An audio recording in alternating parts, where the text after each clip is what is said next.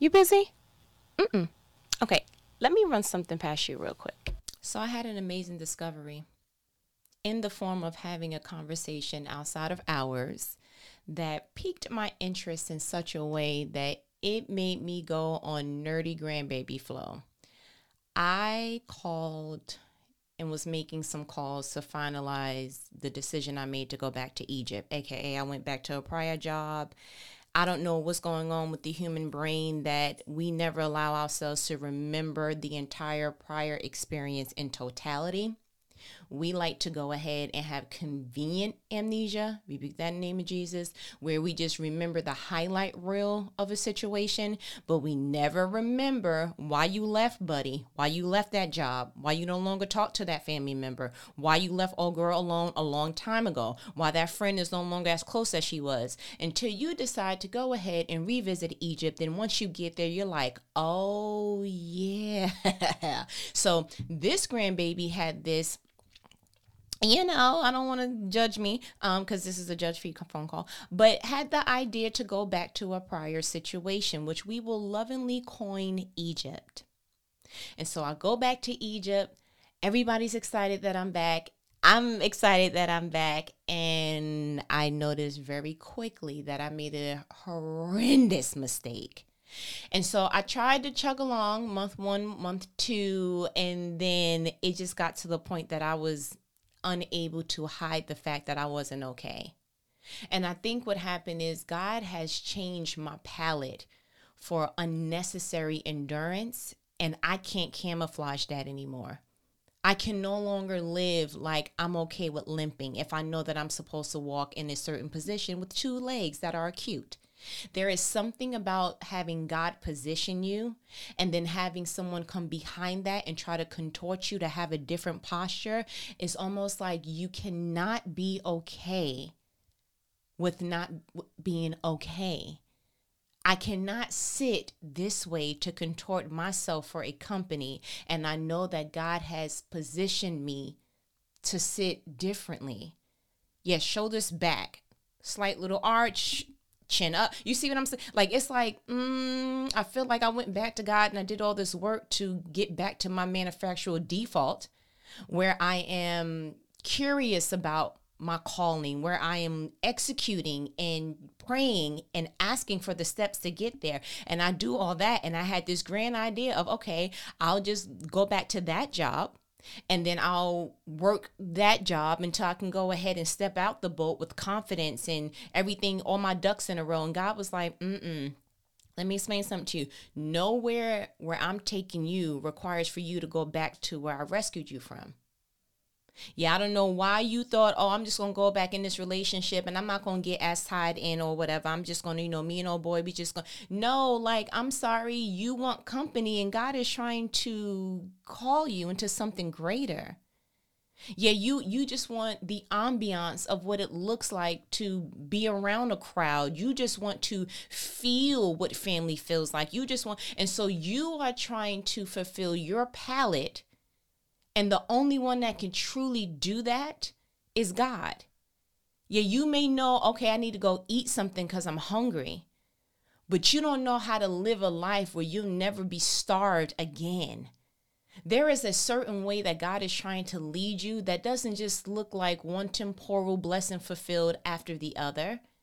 Like when he called the disciples, he was like, yo, y'all fishermen. And that's cute. You make a living and, you do well for your family and for your business. But I want to make you a fisher of men.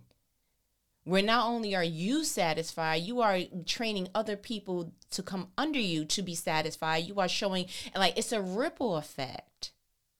And I feel like I had an aha moment. So when I finally came to out of Egypt and was like, okay, Red Sea moment, God, what do I do? Because this is just, I am stuck between trying to bring my past, the things that I wanted before, the things that I dreamt prior. I'm trying to drag past into future, and I'm starting to see that there's no room for that. Like, you are not going to stretch the road for me so that it can contain the things that I wanted for me. Like, that's why he says, yo, like, pick up your cross. Yeah, like, you're going to have to go ahead and die to whatever it is, rebuke that name of Jesus, that you had in mind.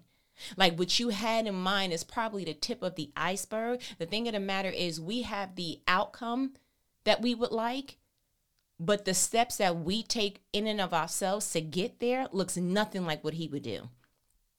Like if the goal is to be a homeowner, we then go through we go through all these rigmaroles and all these different steps. And God is like, if you would just come to me for the details. It says that I delight in the details of your life. If you would come to me for the plan, I blessed you enough and trusted you enough to show you the outcome. I didn't need you to then go out and try to make it come into fruition. That's not your job.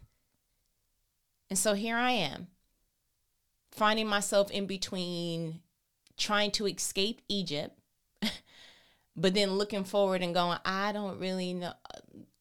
If I know nothing at all, I know that Egypt's not it. And I think a lot of times what we try to do is we don't want to leave Egypt until we know for sure the promise that we're walking into. And it doesn't work like that. It works a lot like what I know that I know right now is that Egypt is not it. And based on that, if I know nothing else, I know that I'm not supposed to go back to think of, fix my mind on, wonder about, do anything that looks like that half of me or any portion of me is still in Egypt while I'm trying to move to the promise of God. And so that required me to make a few phone calls abruptly and let people know that I'm not going to continue my position. And so, I got to give back equipment, and I had to go ahead and inform HR and all these other different things. And one particular conversation kind of got my attention. So I'm trying to meet up with someone to give her my equipment and the things that I have that was at home and all the other things. And she was kind of, how you're having a conversation with someone and you could feel like they really want to pour, but they don't know you. So they're kind of like trying to, screen door you real quick. Like, I want to have an intimate conversation, but I'm nervous that this may get back. And she did say that at some point. She said, wait, you're not coming back, right? Because I don't want you to rat me out. And I was like, listen. And so I went in full preacher mode, not even like that was all Holy Spirit. I was like, well, maybe she needed to hear that. And what I essentially said is there's no way that I could allow God to change the palette of my life and then me go back to eating something that is not nutritious and act like I'm being satisfied.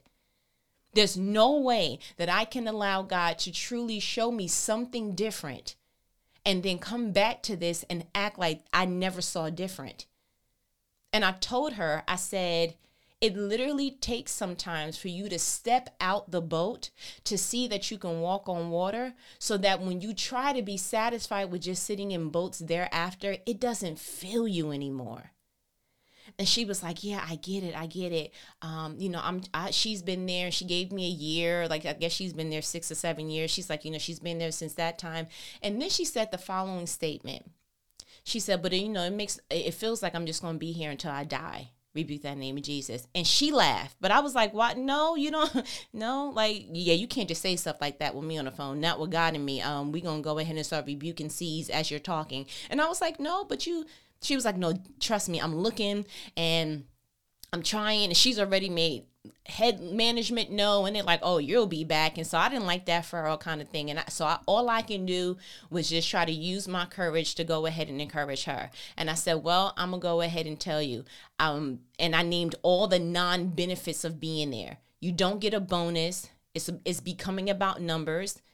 You can't even say, oh, I enjoy doing this particular, because it's in the social work field. So you can't even say, oh, I feel like I'm doing something for humanity, because now they're making it all about how fast you can process stuff and how quickly. It's becoming a numbers thing. You're not even really executing your skills like that. And I'm going down the line, like, so when do you get a raise? Or when do you get valued? They even went ahead and changed everyone's title so that they can have a different pay scale, because if they make it more on the customer service side, then you get, and it's just all these different things. And everything that I said to her, she was like, yeah, I know. And so then it made me stop. Like, if you know, then why are you still there? I'm trying. No. It ain't no trying when it comes to your livelihood. And not livelihood like, oh, I got to pay bills and I got this due and that due. Your livelihood as how do you convince yourself to go somewhere every single day where the inside of you is dying and you're okay with that, to the point that you'll even verbalize that, even if jokingly. There was some power in that. You have literally made a decision to say, you know what, this place does not serve me, but I'm not moving. And not because of nothing that is extraordinary. It's not like she's making six figures. Like, I hate to say that because it shouldn't be a price on your freedom, but how dare you shackle your soul because of convenience of any sort? How do you get up and go to something knowing that you are going to wither every day? It doesn't have the light you need. It doesn't have the water you need. And the plant for your particular soul is withering. How do you do that? That's like somebody serving you something with mold on it in a restaurant. You see the mold. You know that mold is not supposed to be eaten. You know that that's going to make you sick. But you know what? You eat it anyway because at least you're at a restaurant and at least you're not at home. And then you pay for that. What's the difference? The fact that you can actually see, oh my gosh, this is going to be terrible. No, but you see that every day and at the job, and every day turns into another month, and another month turns into another season turns into another year. And it's like, I'm sorry, do you need me to call 911 because it's looking like a hostage situation? That bothers me. How do you do that? How do you do that to yourself? And I know that we have responsibilities. I know that we have big girl and big boy things that we really like. Listen, we need it. But when you scale back on it, it's like, yo, if you put that same amount of push through in something that you actually want to arrive to, could you imagine where you would be? And 9 times out of 10, it's because people don't know even how to get started on what they want to do. They haven't even given themselves the space to dream a different life all the way through. Not just like, oh, that would be like, no, put a name to what you would be doing. Give some characteristics and aspects that would highlight the reason why you would want to continue to do it. And then go perceive that. 9 times out of 10, people don't know. You're reading all these and skimming through all these job descriptions, and you can feel like that part's going to bore me. And they're not even hiding the fact that they plan on draining every part of you when you come here. Fast-paced environment. I'm just going to go ahead and need you to know. Deadlines. Okay? Strict deadlines. You're going to have to travel. Yeah, you're going to have an open schedule. Okay, it's going to be some weekends and some, it's like, they are like, listen, this is what we're offering. How much do we got to pay you to take away your peace? How much do we got to pay so that you can go ahead and start using some of this medical because you're going to need it working here? Like, that is ridiculous to me. That sounds a lot like modern day prostitution. Hate to say it. But if you put a price on your peace, then that's what you sold it for. And that bothers me. So I had to go ahead and get on my nerdy status. And I was like, I want to read. Like, I have to see outside of me because this is ridiculous. I went to, I guess this is pronounced Zippia, ZIPPIA.com. And I wanted to read about the grandbabies of the world in the US of the A.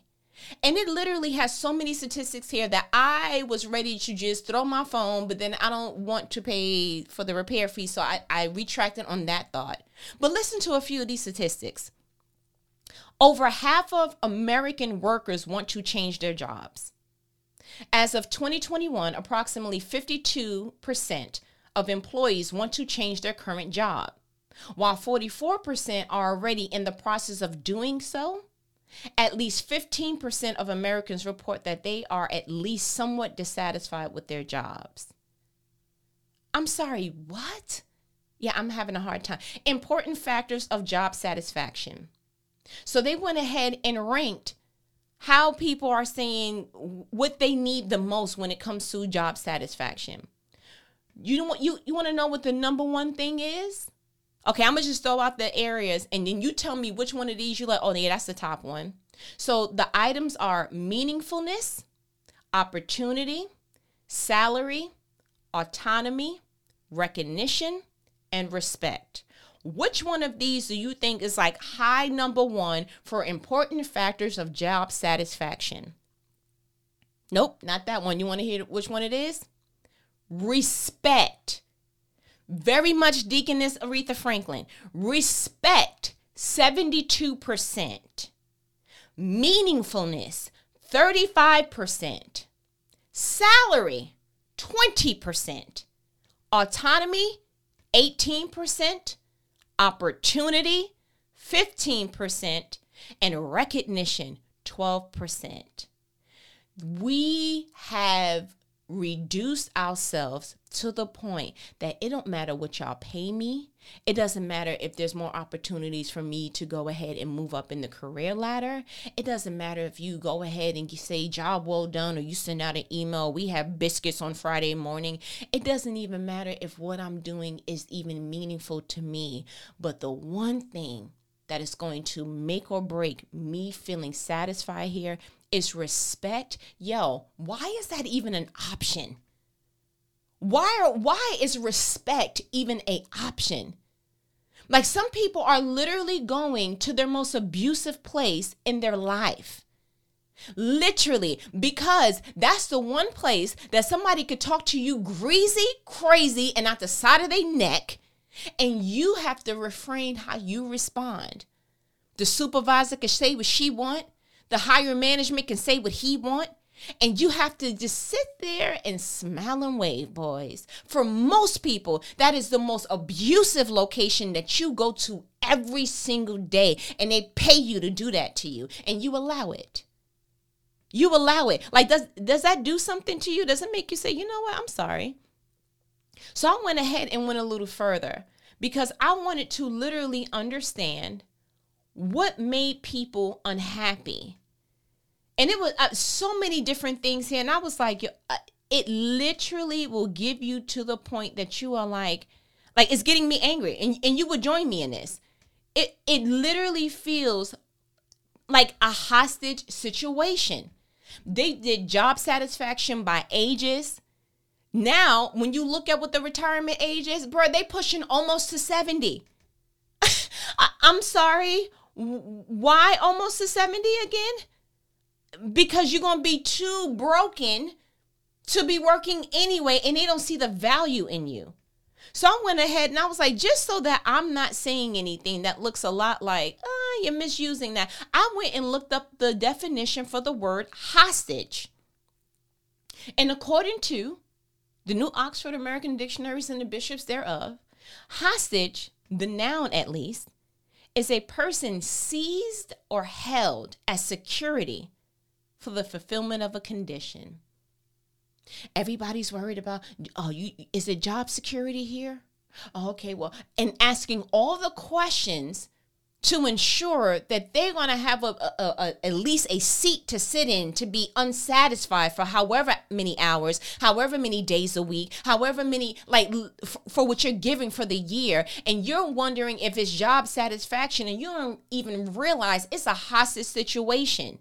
You're being held to fulfill their particular orders, their particular quota. Yeah, they're an equal opportunity employer, but they're also an equal opportunity exhauster. That should be the new EOE. They are doing things to you mentally, physically, and emotionally that, you know what, is the most abusive trauma that you can ever get. And you got to talk yourself into getting up every day to go there. You got to talk yourself into staying there. You got to talk yourself to maintaining that while you're trying to go ahead and contort your exit interview or your exit strategy. And that is exhausting. And then you still got to have enough time for the people you care about and the things you care about and the things that you're passionate about. Like, that's a little bit too much for anyone. Don't you think? Like, that's crazy to me. And so when I was thinking about it, I'm like, now again, there are some grandbabies that this doesn't sit well with. Some grandbabies are like, listen, I love my job. Oh, you know what? Praise God for you. But over half of the other grandbabies existing and breathing in this world, they don't feel the same. And I need for people to wake up. because work was never supposed to be something that you had to do in order to be a part of your life. Work was supposed to be you working in the thing that you were wired to do. Whatever you were wired to do, that was supposed to be the thing that you did for a living. And then we coined it, this 4-letter word called work. If you were good with your hands, you're supposed to be a handyman. If you can bake and do some things with food, then go ahead and go to the culinary arts of the Grandbabies Institute. Whatever it is that you were good at, whatever it is that you were called to do, whatever it is that is your purpose, you were supposed to do that on purpose for the rest of your life. But for some reason, it started being a little bit different. It's like, yo, I know you're good with your hands, but the computers is what's making the money, so you need to go over there.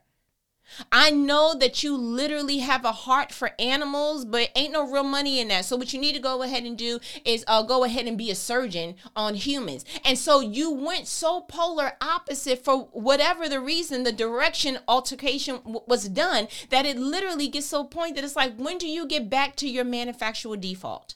When do you get back to the place of you realizing I can no longer live like this? Because this is not living. This is surviving. This is not living. This is you just coasting. And I feel like you don't understand the freedom. And the reason why I'm so passionate about this is because once God got me on the other side of this and I was able to see, like, oh my gosh, like with a different set of eyes, it angers me.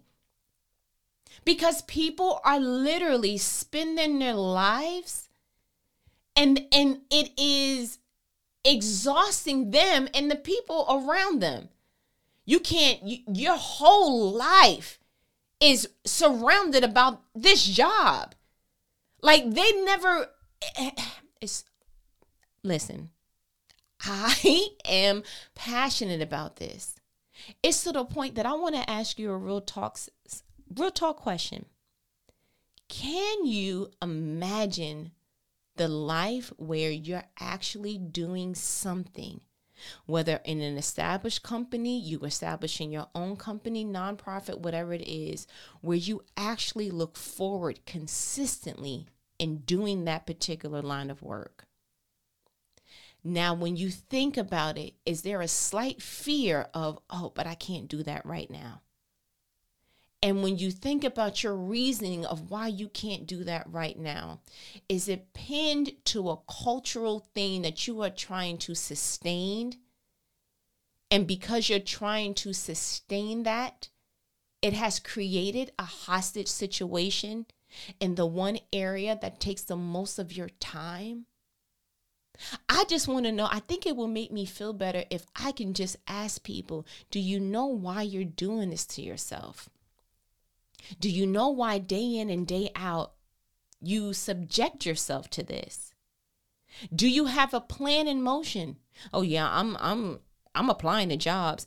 And if it takes 5 years and no one calls you back, if it's 5 months, if it's a whole year, you're going to do another year of this, bruh. The amount of time that you're putting into going ahead and applying for stuff, why don't you apply yourself to creating a company? Why don't you create a nonprofit? Why don't you create, like, yo, I refuse to know that there are children making billions on YouTube because they just opening up presents. Like, to me, that just makes me feel like you're not tapped in enough to do something different. The Bible says that your gift will make room for you. And God, and Jesus said that he came to us, you could have life and life more abundantly. And then here you are, once again, sabotaging yourself, sabotaging your future because you waiting for somebody to give you an opportunity. Create your opportunity. Create your moment.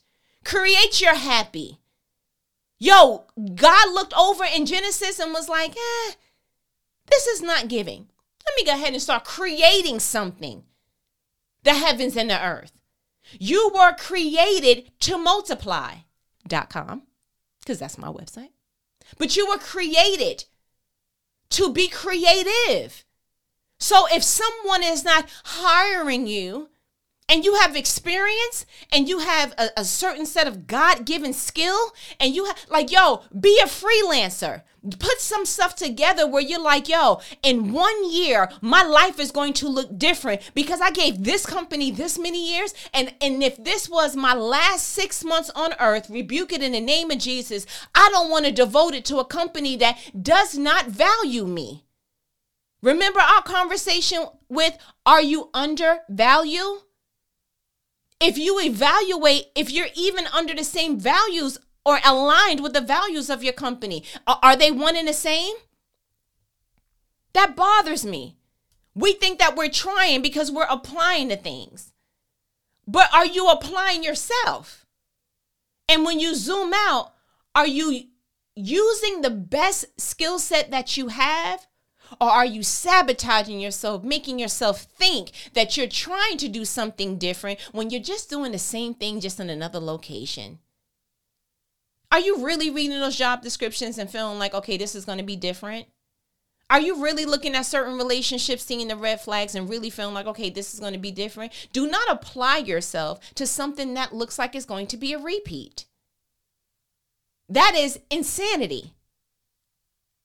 I'm getting upset. I want to read to you about someone who should have had this conversation because I feel like screaming at him, and that's Samson.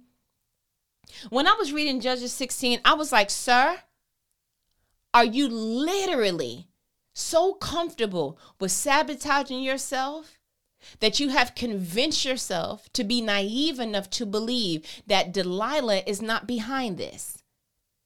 That this is the life that you already subscribed and signed up for yourself to live. And this is living to you. When I tell you anger, you have no idea. And a righteous anger. Don't get it twisted, because that's the good kind of anger, right? Let's go ahead and read Judges 16. I want to read from the NLT version. So, verse 1. One day, Samson went to the Philistine town of Gaza and spent the night with a prostitute. Oop! Maybe that's why I use that word. Look at me. 2. Word soon spread that Samson was there. So the men of Gaza gathered together and waited all night at the town gates. They kept quiet during the night, saying to themselves, when the light of the morning comes, we will kill him. 3. But Samson stayed in the bed only until midnight. Then he got up, took hold of the doors of the town gate, including the 2 posts, and lifted them up, bar and all. He put them on his shoulders and carried them all the way to the top of the hill across from Hebron. 4. Sometime later, Samson fell in love with a woman named Delilah, who lived in the valley of Sorek. 5. The rulers of the Philistine went to her and said, entice Samson to tell you what makes him so strong and how he can be overpowered and tied up securely. Then each of us will give you 1,000 pieces of silver. 6. So Delilah went to Samson. Please tell me what makes you so strong and what it would take to tie you up securely. 7. Samson replied, if I were tied up with 7 new bowstrings that haven't not yet been dried, I will become as weak as anyone else. Repeat that. 8. So the Philistine rulers brought Delilah 7 new bowstrings, and she tied Samson up with them. 9. She had hidden some men in one of the inner rooms of her house, and she cried out, Samson, the Philistines have come to capture you. But Samson snapped the bowstrings as a piece of string snaps when it was burnt by a fire, so the secret of his strength was not discovered. 10. Afterward, Delilah said to him, you've been making fun of me and telling me lies. Now please tell me how you can be tied up securely. 11. Samson replied, if I were tied up with brand new ropes that had never been used, I would become as weak as anyone else. 12. So Delilah took new ropes and tied them up with them. The men were hiding in the inner room as before, and again Delilah cried out, Samson, the Philistines have come to capture you. But again, Samson snapped the ropes from his arms as if they were thread. 13. Then Delilah said, you've been making fun of me and telling me lies. Now tell me how you can be tied up securely. Samson replied, if you were to weave the 7 braids of my hair into the fabric of your loom and tighten it with the loom shuttle, I would become as weak as anyone else. Now, nope, let's just keep going. So while he slept, Delilah wove the 7 braids of his hair into the fabric. 14. Then she tightened it with the loom shuttle. Again, she cried out and said her same thing again. Samson, the Philistine lumber, whatever. 15. Then Delilah pouted. How can you tell me I love you when you don't share your secrets with me? You've made fun of me 3 times now. You haven't told me what it takes, what makes you so strong. 16. She tormented him with her nagging day after day until he was sick to death of it. 17. Finally, Samson shared his secret with her. My hair has never been cut, he confessed. For I was dedicated to God as a Nazirite from birth. If my hair was shaved, my strength would leave me and I would become as weak as anyone else. 18. Delilah realized he had finally told her the truth, so she sent for the Philistine rulers. Come back one more time, she said, for he has finally told me his secret. So the Philistine rulers returned with the money in their hands. 19. Delilah lulled Samson to sleep with his head in her lap, and then she called in a man to shave off the 7 locks of his hair. In this way, she began to bring him down, and his strength left. 20. Then she cried out, Samson, the Philistines have come to capture you. When he woke up, he thought, I would do as before and shake myself free. But he didn't realize the Lord had left him. 21. So the Philistines captured him and gouged out his eyes. They took him to Gaza, where he was bound with bronze chains and forced to grind grain in the prison. I want to stop there. Do you see how irritating it is? And how just downright just like it gets you. You want to grit your teeth.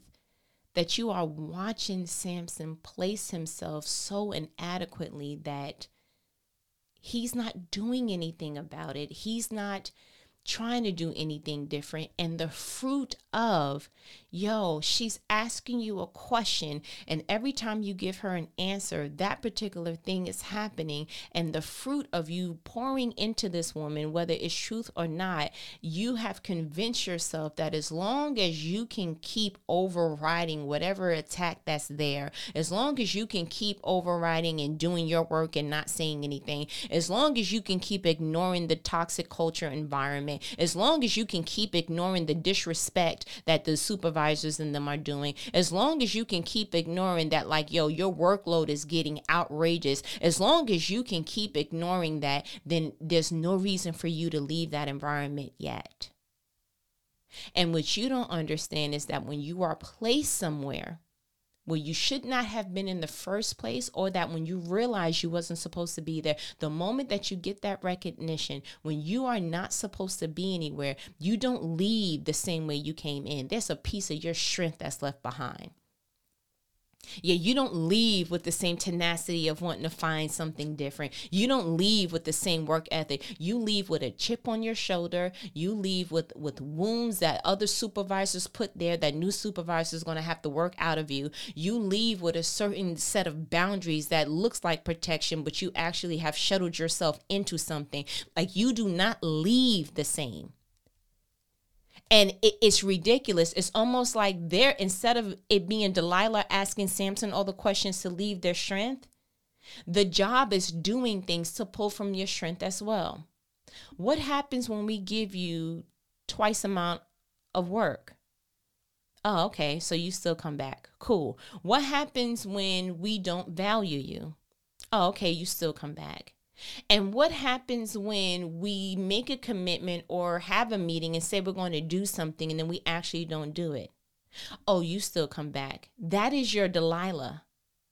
How is Delilah setting you up in such a way that you see that the fruit of what she's setting you up to do, the fruit of which the questions that she's asking and all these other things, don't you see that Delilah was placed so that you can be dismantled?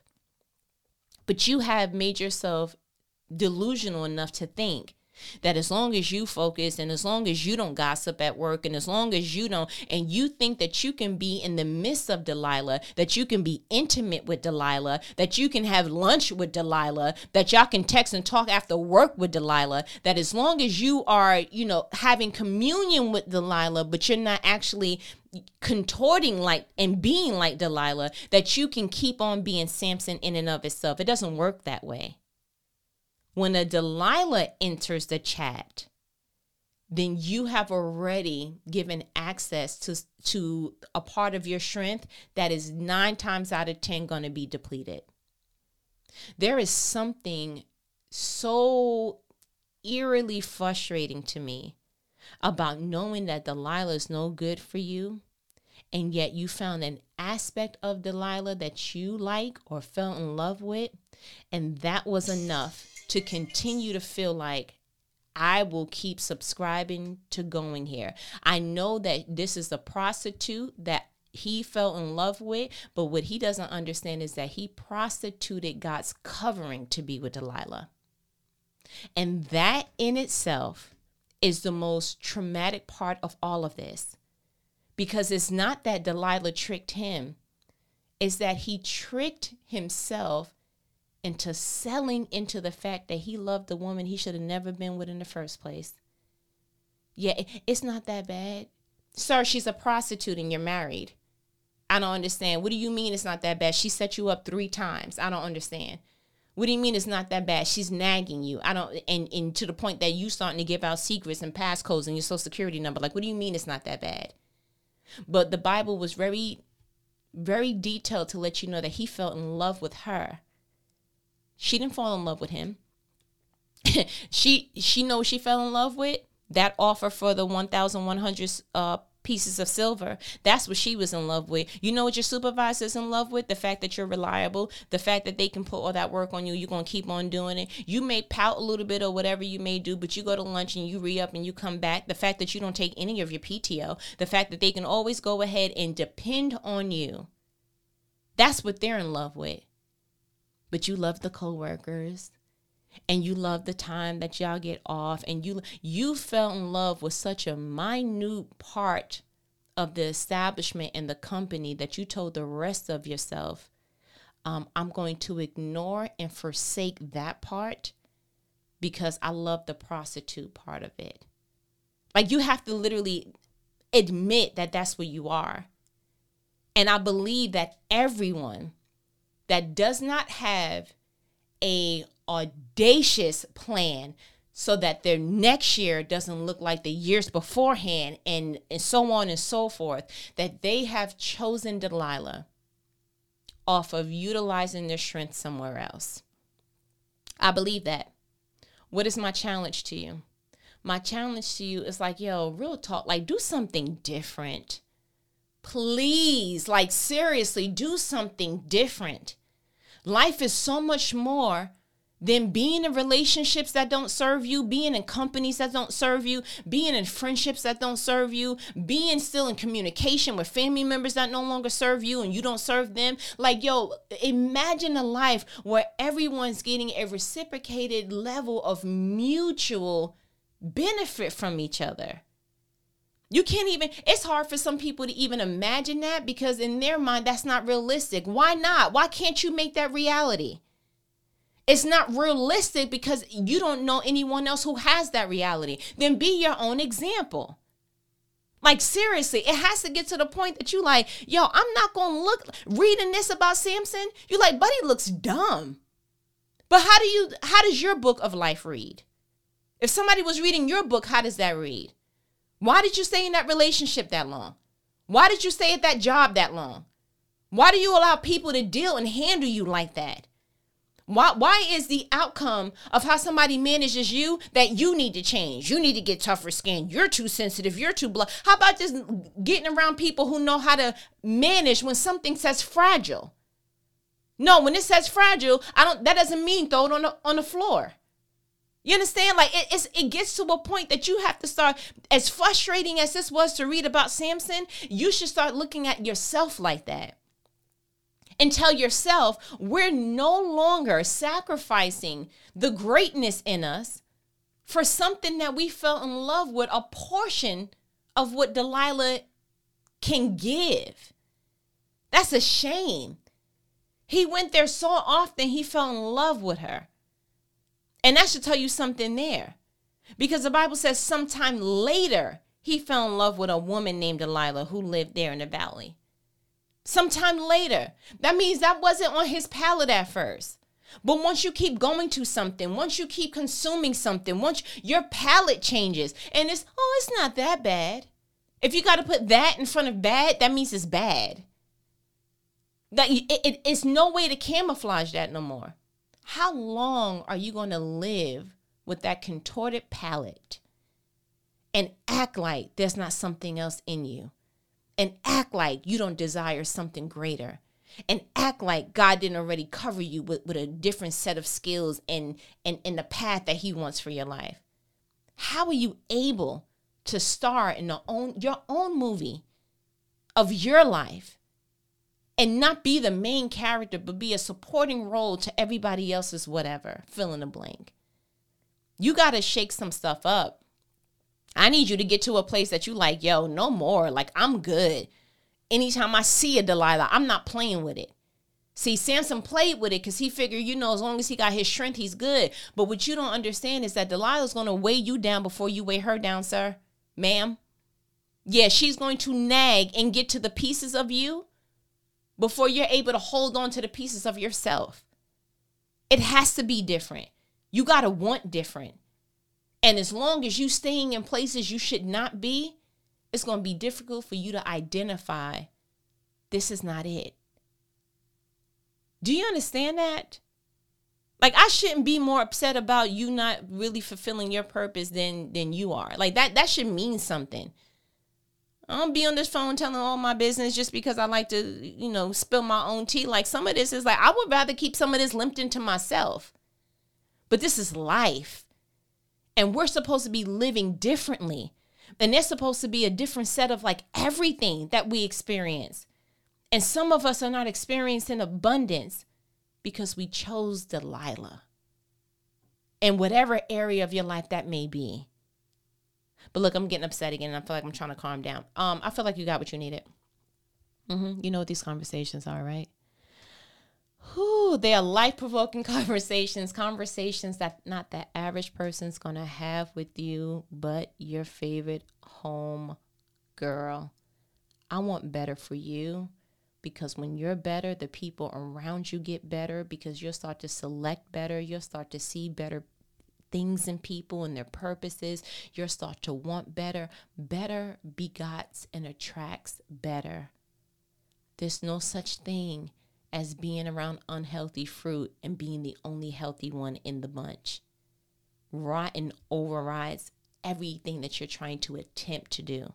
And I don't want that for us no more.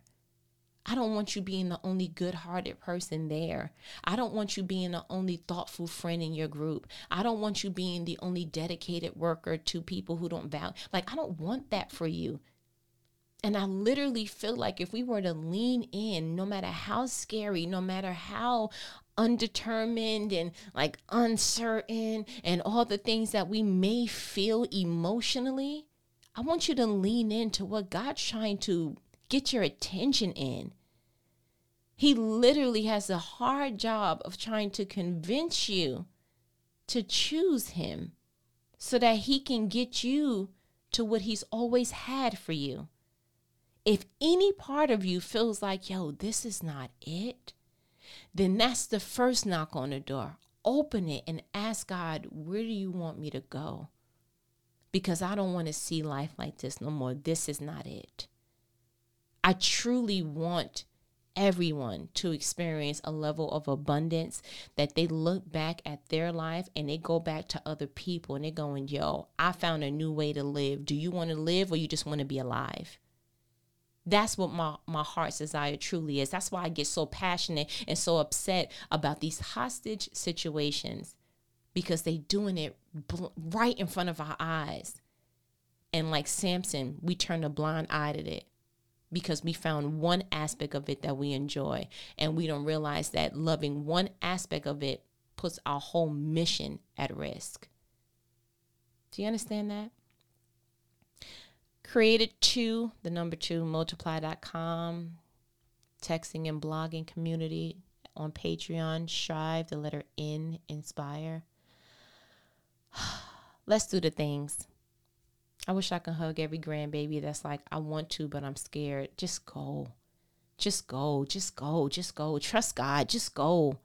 Just go. Just leave. Leave Sorek Samson. Just leave. He'll show you love somewhere else where it's not going to make you forsake what God has for you. Just leave. Leave. Because if you don't leave, you're going to die in there. Because that's how the story reads if you read the rest of Judges 16. He dies in the place that he thought he found love. Do something different. Stop making me sad, okay? But I'm going to go ahead and let you go because you got websites and Patreons to go to. So we'll go ahead and talk later, okay? All right. Later.